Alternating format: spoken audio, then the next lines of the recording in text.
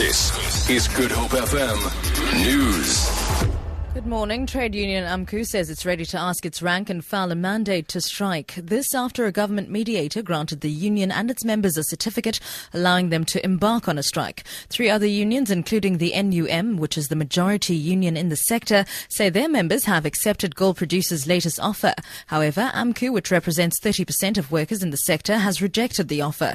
Sibanye Gold, one of the 4 companies involved in the talks, says it will only sign the deal if all the unions agree to it. Employers have offered a 14% salary increase in the first year. The South African Communist Party is set to launch its Red October campaign in Rustenburg in the northwest today.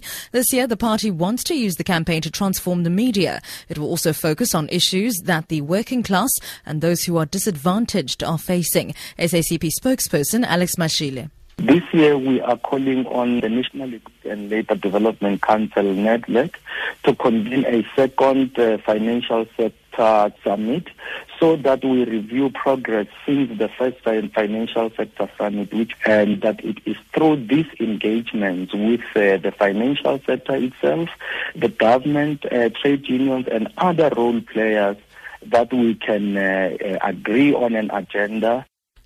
A group of women from Albertinia on the Garden Route in the Southern Cape have knitted their way into the Guinness World Records. They've managed to knit the world's largest jersey in all the colours of the South African flag. The project took the 22 women 6 months to complete.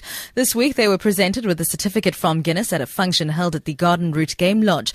Albertinia Tourism Chairperson Jeff Gibbons says he hopes this feat will put the town on the map and attract more visitors. It took a little bit of time to receive the certificate, but what it means to the town is people that have normally just travelled by the town can now actually pop into the town and see exactly what the achievement is. The jersey will be on view, and we will have posters up very shortly where to view it.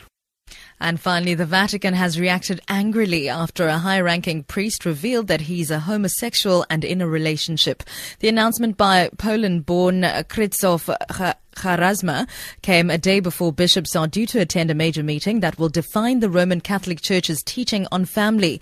Father Charazma has been dismissed from his position as a theologian at the Vatican.